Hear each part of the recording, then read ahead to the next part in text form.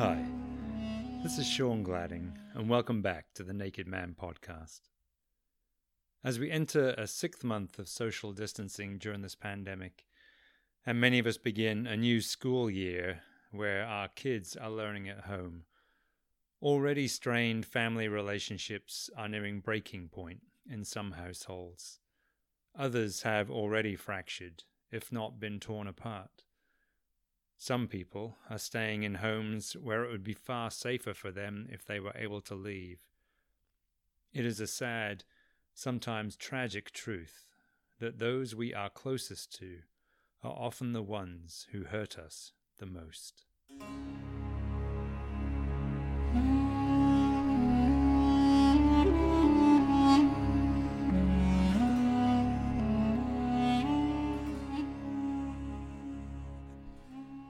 The following morning, Mark stepped into the courtyard to be greeted by shifting mists that obscured his view of the olive trees. He reclined in a chair, and his lips began to move in silent prayer, his eyes open, drawn to the changing patterns of the mist. The thin curtain of vapour was suddenly rent asunder as a figure strode into the courtyard. Mark leaned forward, but did not speak until the person was almost upon him. "Peace be with you, friend." The man pulled up suddenly, looking for the source of the voice. "Who's there?" he demanded. He moved forward cautiously, and as his features became clearer, Mark drew in a sharp breath. He spoke gently. "Someone you have not seen in many years, my brother." As the man halted once more, Mark stood up to greet him. "Someone who is very glad to see you, Daniel." "I heard you were back," Daniel said, crossing his arms across his chest. "Some of my young friends seem quite enamored with you. But you always did have that effect on people, didn't you?" Mark offered his youngest brother a wry smile. "If you're referring to Yiftach and company, I confess to growing quite fond of them myself." Daniel snorted. "Hoping to convert them to the way, I assume.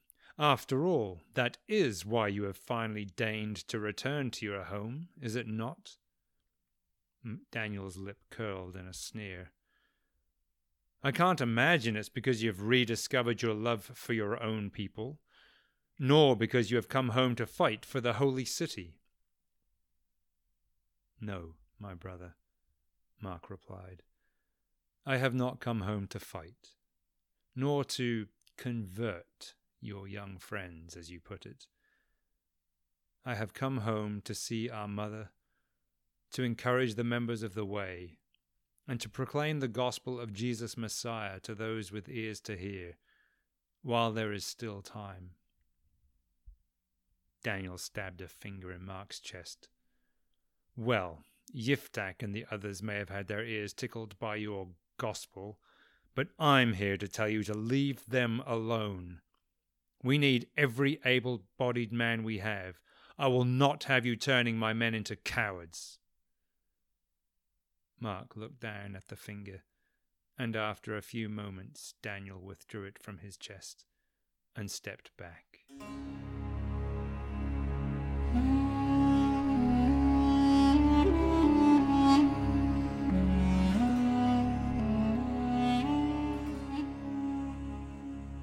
Mark looked up to see the scowl on his brother's face, and he sighed deeply.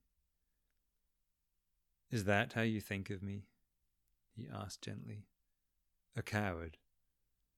That all those who gather here in your childhood home are cowards, because we will not take up arms against our oppressors?" "Do you deny it?" spat back Daniel. "I admit I will not take up the sword, but I will not admit to the members of the Way being cowards." Daniel snorted. Mark continued. "I have seen too many men and women tortured for the sake of the gospel, and when offered the choice to deny their allegiance to Jesus and be released from their suffering, refused to do so. I have watched them choose death, often with a hymn of praise to our God on their lips. Cowards? I do not think so. Fools, then, muttered Daniel, looking past Mark towards the house.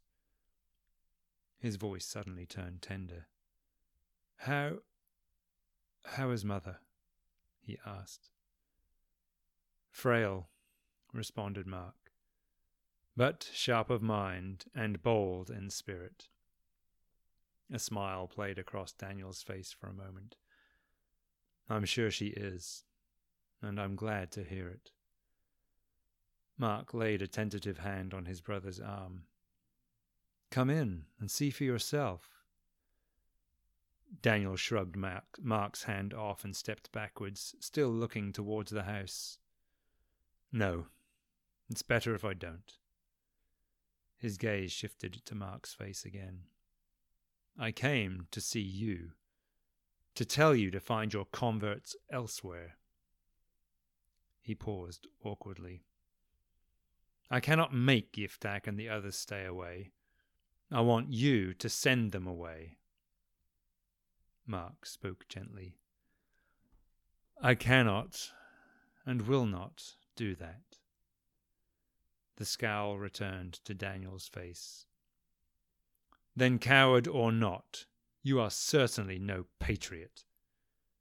And with that, he turned on his heels and strode back across the courtyard, the mists swirling around his gaunt figure, leaving Mark staring at his back as he left.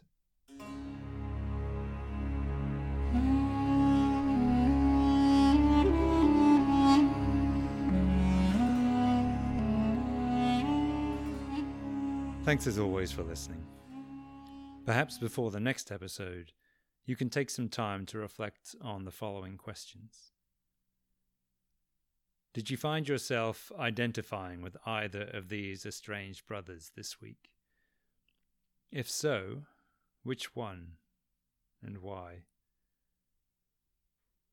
In the United States, the current political climate raises questions of what it means to be a patriot, one who loves their country. What do you think it means to be a patriot? Do you consider yourself one? And what difference, if any, does that make in your life? Until the next time.